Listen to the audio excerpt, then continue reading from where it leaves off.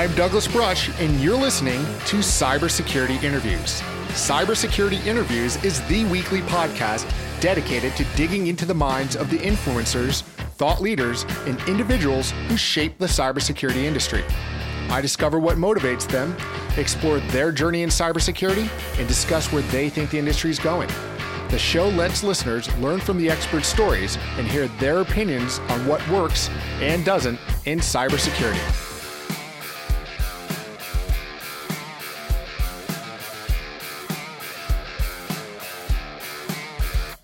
Hello and welcome to episode 45 of Cybersecurity Interviews.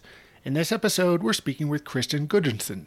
Kristen is a manager with the detection and response team at Google, where he has been for the last 6.5 years.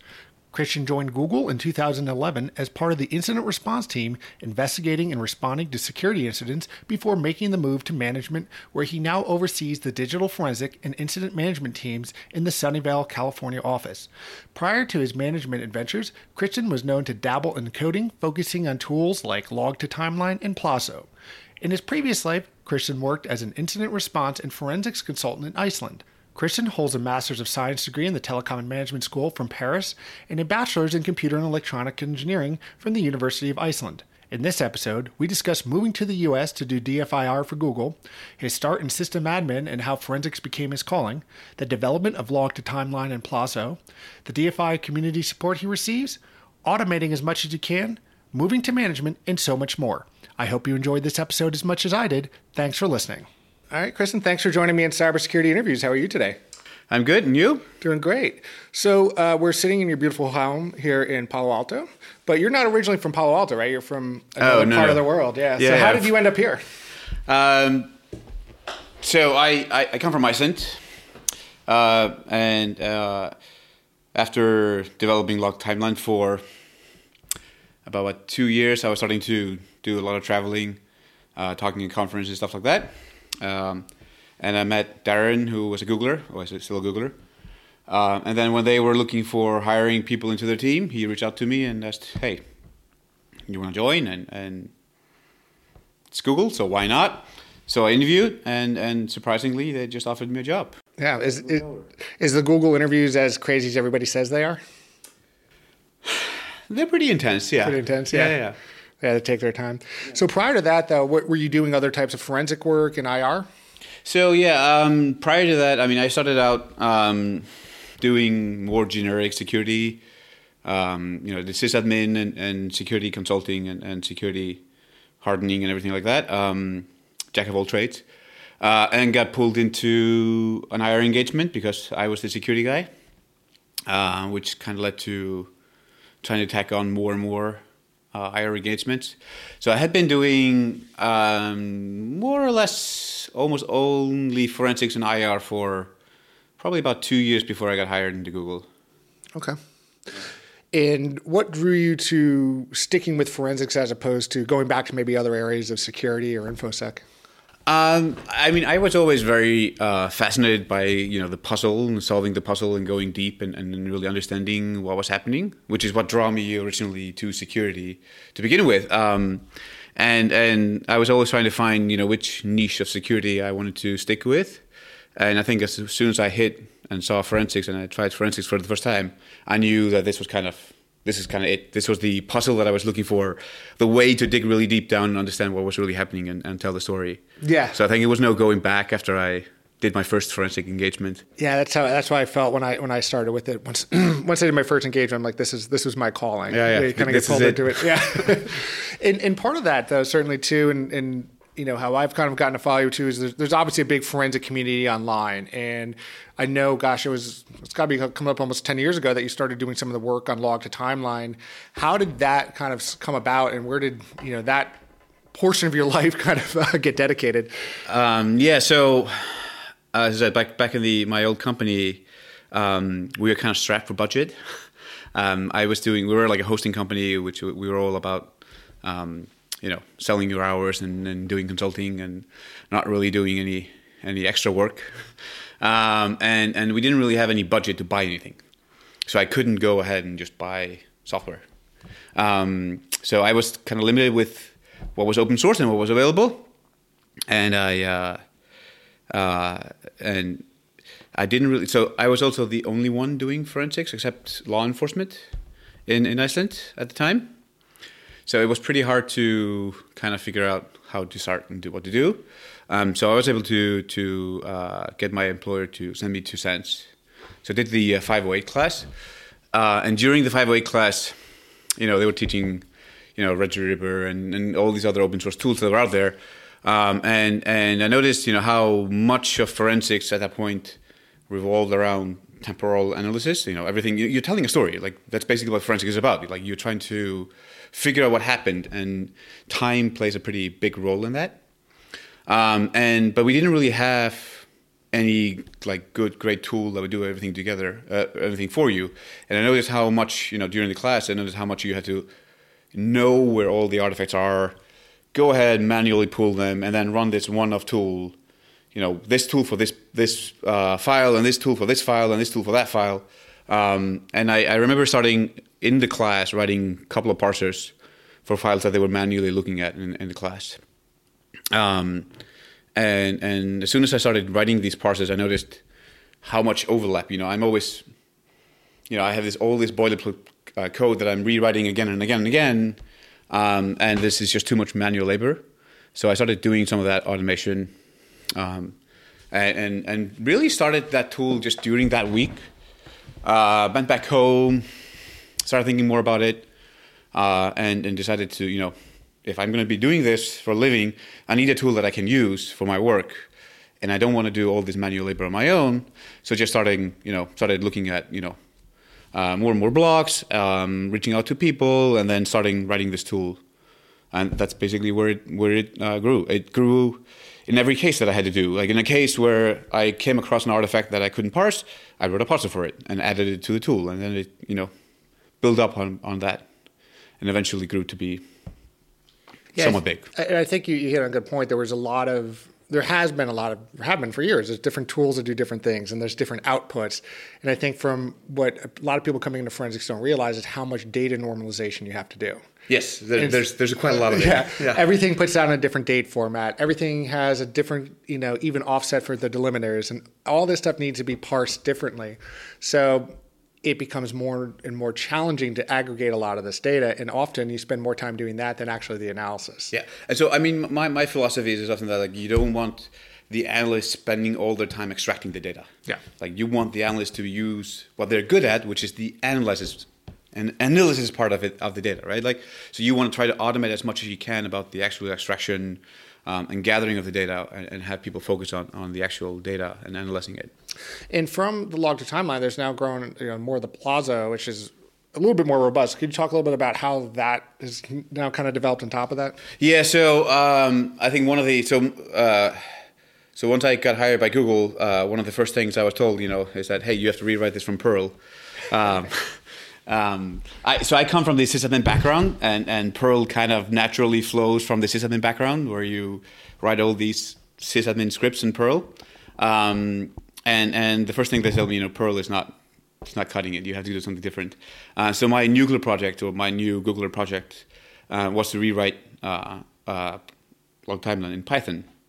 And I took the opportunity there to completely redesign it, try to make it more modular and make it more useful. So Plazo, which stands for Plazo Langar Sapna Öllu, if you didn't know that. No, I've heard it in the 508 class, and now hearing you say it, it doesn't make it any clearer. So Plazo Langar Sapna Öllu means Plazo wants to collect everything.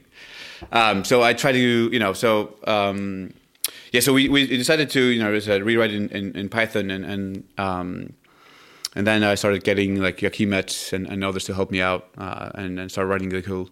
And now eventually they've more or less taken over all the development right now. But yeah, it's been morphed into quite a lot more now, and doing, especially with the help of Joachim and his libyal, right, it's become much more capable now than it used to be. Yeah, there's been a lot of folks and people I've even had on the podcast before, like Harlan Carvey and others, David Cohen, all these people that kind of develop tools. And Joachim, he's been brought up many times. Yeah. Have you found that the support that you get in the DFIR community when you're developing a tool has been there? Like, you've been able to reach out to these people, they've been very approachable? Oh, I mean, if you approach the people, yes, yeah, definitely. And I try to be also approachable to people who reach out to me. No. I think the forensic community, it's a small enough community. I think everybody is pretty open up and helpful. Yeah. Yeah. Are there others that have kind of helped you out along the way that you say, they've really, as David Cohen had said one time, you kind of stand on the shoulders of giants. Everybody kind of helps each other out. Yeah. I mean, a lot of the people from like the SENS community and from the forensic community have helped out over the time. Yeah. I mean, obviously, Holland Carvey, talked to him quite a bit, and Corey Altide, and you can see Rob Lee, and a lot of the people from the SENS community have also been helping out a lot. Did you, and if I recall if I got my timeline correct, that Rob had asked you to actually submit the log to timeline as part of your GIAC Gold paper? Yeah, so that came about. I mean, I started writing log timeline when I got back home, and I remember Rob reaching out to me, telling me, "Hey, you should be doing a gold paper," and we started talking about it. And he suggested, "Why don't you do log timeline as a gold paper?" And I was developing it anyway, so why not? It would help me focus a little bit more of my work towards getting it ready and writing a paper about it. So yeah, that kind of came out after discussion with Rob Lee and trying to do that more. Now, I'm sure a lot of other people, you say, must approach you in the community, ask for advice and things. Do you think, one of the things I've heard a lot of people say is, what else is there left to look at? Are there other things to look at, when that there's just different things to do research on, or the things you say, God, if I only had more time, I could put on. There are endless stuff, right? Like there's always something that is coming out new, and there's endless stuff to look at more. I mean, both the current artifacts that we're looking at are always constantly evolving. New tools coming out, new artifacts. So there's always something new. But it's also not just, the new artifacts. It's also about the post-processing. Like it's more about, with more data comes more data, right? And you can't anymore just manually sift through everything. You have to have some way of figuring out where the needles are.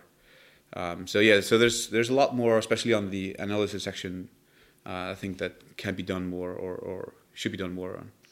And a lot of we've certainly seen the buzzwords been the last couple of years around machine learning and AI. Do you see a lot of that playing into that, or are they just hype at this point? I mean, I think there are potentials there. One of the problems with AI and machine learning is that it's really designed for very, very big data sets, right? And even if you have like a Plaza timeline, which is maybe 5 million events, it's not really a big data set. Like you need a lot better data set to actually train the models. And they're also really good at learning, like if they see 20 pictures of dogs, they will be identify pictures of dogs in the future. But the problem with a lot of the stuff that we're doing is that we're doing outlier detection. Like we're figuring out that one little needle. And sometimes there's just too few of the needles for the machine to learn from that data set. So I think they might be often more applicable in getting rid of a lot of the data, right? Like data reduction, identifying this is normal system behavior. We should just get rid of that, and you can focus on what's left.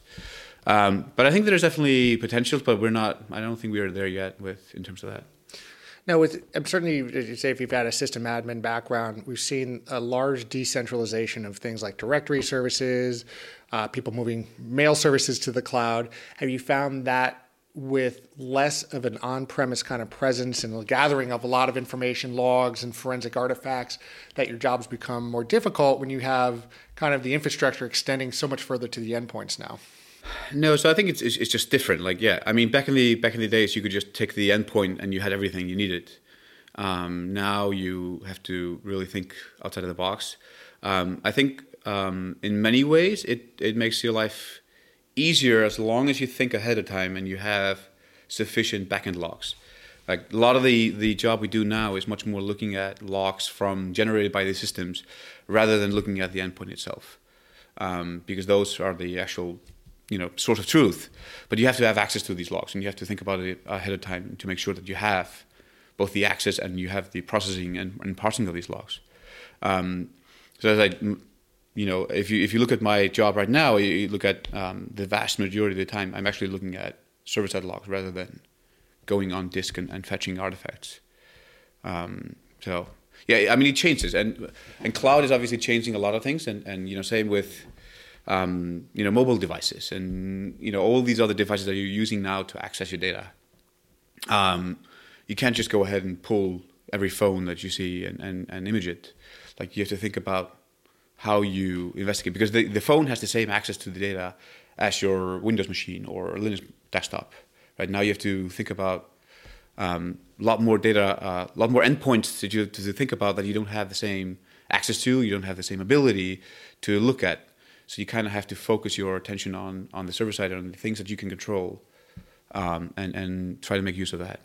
And with that, obviously, you said before, this probably generates a lot more alerts, a lot more data. What are some of the tools that you're either thinking of or developing or even using now to try to parse through that volume of log data? Yeah, so I mean, obviously we're doing a lot of open source work at Google, and TimeSketch being one of them. And I think we're putting a lot of effort in trying to get that into a tool that we can use more, both to like visualize some of the data and also do some sort of like graph analysis or better searches through big data sets that we can pull out these lines from. But I mean, is like a lot of the stuff is also on automation, trying to codify what the analyst would be doing, in some sort of way, some sort of fashion, and try to automate as much as you can of it, so that you're surfacing less up to the analyst, but the stuff that you surface to the analyst is more meaningful and even enriched with context. So you don't just get, hey, this IP address, reach out to this IP address. You get, the context of which machine, which operating system, which process on the machine to reach out to it. You get a lot more context surrounding the alert so that you can take more meaningful decisions. So those things kind of stand out a little bit more. So stand out a little bit more, and then you have more context, so you can look at the alert, and you can better adjust, better immediately spot, this is fine, or I need to dig deeper into this, or I need more. And with that, are you starting to do any of the visualization tools? I see a lot of that stuff being built out, even like Kibana and a lot of these types of different visual analytics tools. Yeah, I don't know if you've seen the tools that I write. They're all command line because I suck at UI. I leave that to other people. But that's what Johan is trying to do with TimeSketch. He's trying to build that UI, try to build some more visualization on top of it. Because I'm terrible at it. I like it when it works, but I'm terrible at creating it. Yeah, it seems like there could be a lot of it, but it's definitely there's 2 points. You have the UI and user experience people that can do the visual, but it's there's always been, I think, that separation between the brain of how people that do that. Yeah. I prefer grep and less and that kind of stuff. I'm always having fights with my command line people about that. I'm like, can you please put this in a pivot table in Excel? Then I'll take a look at it. That's how I operate. Now, I also know Google's had some other tools, and I don't know if they're still in development reviews, but like the GRR and the rapid response tool. Yep. Is that something that's still kind of an active project? Oh, that's an active project. I'm still actively working on that, yeah. So I guess kind of walk people through that a little bit. Like, what does a tool like that do? I mean, that's just an endpoint agent that works on Windows and Linux and Macs, and that can be used for accessing files. So you'll have quick access to files. You can do some rudimentary memory forensics there. It's basically an endpoint agent for you to pull data from, right? You can pull certain artifacts. We have the artifact library integrated into it, so you can say, hey, give me browser history, and it will know the location of the browser history. You can do it to run, hunts across the fleet. You're saying you have an indicator of compromise, so you have an ISC, and you can look at it and say, hey, I have this indicator, it works for Linux machines, or it works for, these kind of machines. Has this artifact, and then you can run it across your fleet and check whether there are any other machines that have these indicators on. So it's a way of quickly identifying indicators in the fleet and pulling files. And So it sounds similar to, in that kind of similar investigative mindset where we're seeing it graduate from this idea of automating a certain amount, reducing data sets, and just looking for those needles in the haystack, but instead of on one machine across hundreds, if not thousands. Yeah. Very cool. And so, I think I've seen that and some of the other. So I think that's we're seeing again with this kind of decentralized model, like where you have more and more of these endpoints have so much kind of rich data, and it's really coming down to what users do and what they click on. Are you also seeing more, in memory forensics has still been something that's been developing for a while. Is that something that you focus on as well? I mean, memory forensics is definitely something that's both very important but also tricky. Yeah. It's a constantly evolving field, and if you don't have somebody that's actively maintaining it and working on it, it starts to break pretty quickly. So yeah, we would love to have more focus there, but yeah, it's a tricky field, but necessary nonetheless, right? Yeah, because it seems like every version of an operating system just shifts something a little bit. Just a little bit, just enough to make your tool break. Yes, exactly. Right? Yeah, exactly. Now, with this, it sounds like you also have a more of a responsibility as a manager too. You have a team. Yeah. So what is it now? I've got maybe 3 or 4 years ago that I moved into the wonderful world of management, and been shifting less and less from a technical role to more and more management. So I haven't actually coded in log timeline for, I don't know, 2 years maybe, a year or 2 years. Completely left that off to Joachim and Daniel White and others. But yeah, I've been moving more to management, and now I'm managing the forensics team and the part of the incident management team here in the US.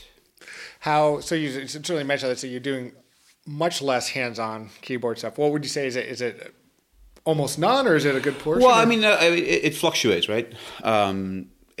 Lately, I don't know, last year or so, it's been less and less. But I've been also on call typically and do every now and then, just to keep my skills a little bit, not completely out of date.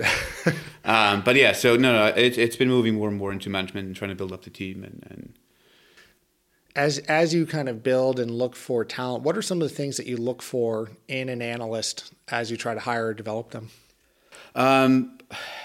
We typically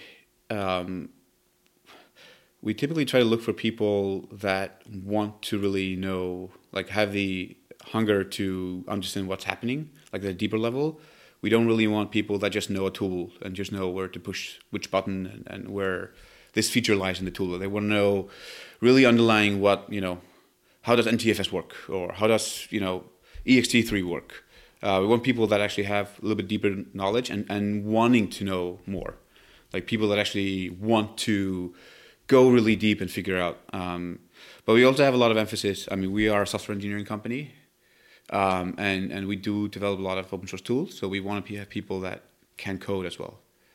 And that's sometimes been tricky to find people that can both code and do forensics, because oftentimes you find people that can do either one of those. Right. So it makes it a little bit sometimes tricky to hire people. That's what and you mentioned it before. Certainly, Python seems to be kind of the flavor of choice of scripting and coding languages. Is that the thing that you would kind of recommend people get a little bit more in depth in? At least in the forensic tooling department, Python has been pretty popular. Go is starting to catch on a little bit as well, but Python certainly is at least a very good, to get your feet wet.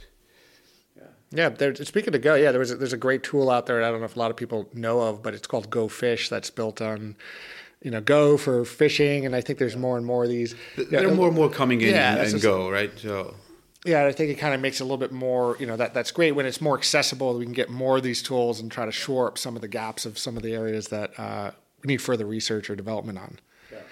And kind of along that line, are there specific kind of artifacts or different things that you would want to see have more research done to have further development? I mean, most of the research and is on typically on the Windows platform, because that's what people see the most. For us, we're much more Mac and Linux shop. So I would like to see more people focusing on those artifacts. Yeah. But I mean, it's also, you see like mobile platforms and the other platforms coming up as well that sometimes have a serious lack of tooling available. So yeah, I think there are plenty of opportunities to contribute and to find new things. I don't think there's a lack of that. Yeah, there's always a new area to research. But I guess maybe within that kind of, certainly seeing more and more Macs, are there, there's always been that concern. People say, oh, well, Macs and Linux are not so prone to malware, as much as Windows. But I think we start to see that as not necessarily true. No, that's not necessarily true. Yeah, so we're starting to see more. Within that, are you seeing Are you doing more malware research yourself, or doing anything around that as far as what you see or get on a regular basis? I haven't been doing much malware research myself for the last, I don't know how many years now, because we have such an excellent reverse engineering team available to us right next office. So we kind of just send things over there. So no, I haven't been doing that. Yeah, you're lucky when you have that team there. I had to do it more back in the day when I was a one-man shop. Yeah. But again, there's plenty of research to be done there. There's plenty of research to be done there. Yes, for sure. And with, I guess, your day-to-day job, are you still seeing that as a common attack vector? At least from what I'm seeing, from day-to-day stuff is, it's a phishing email with, payloaded attachments or links that are in it. That's still the common threat attack that you see. That's always the classic one, right? Why stop it if it still works? We see a lot of different ways, but that's still very, very common way of getting in. Yeah. And so that kind of comes into that user behavior aspect of trying to change the user's behavior. Particularly as we sit here in Silicon Valley and you work for a big software engineering company, does that become more of a challenge inside your organization, is to change an engineer's behavior because they sometimes, at least in my experience, felt, well, I already know everything, so. It's hard. You can do these training sessions.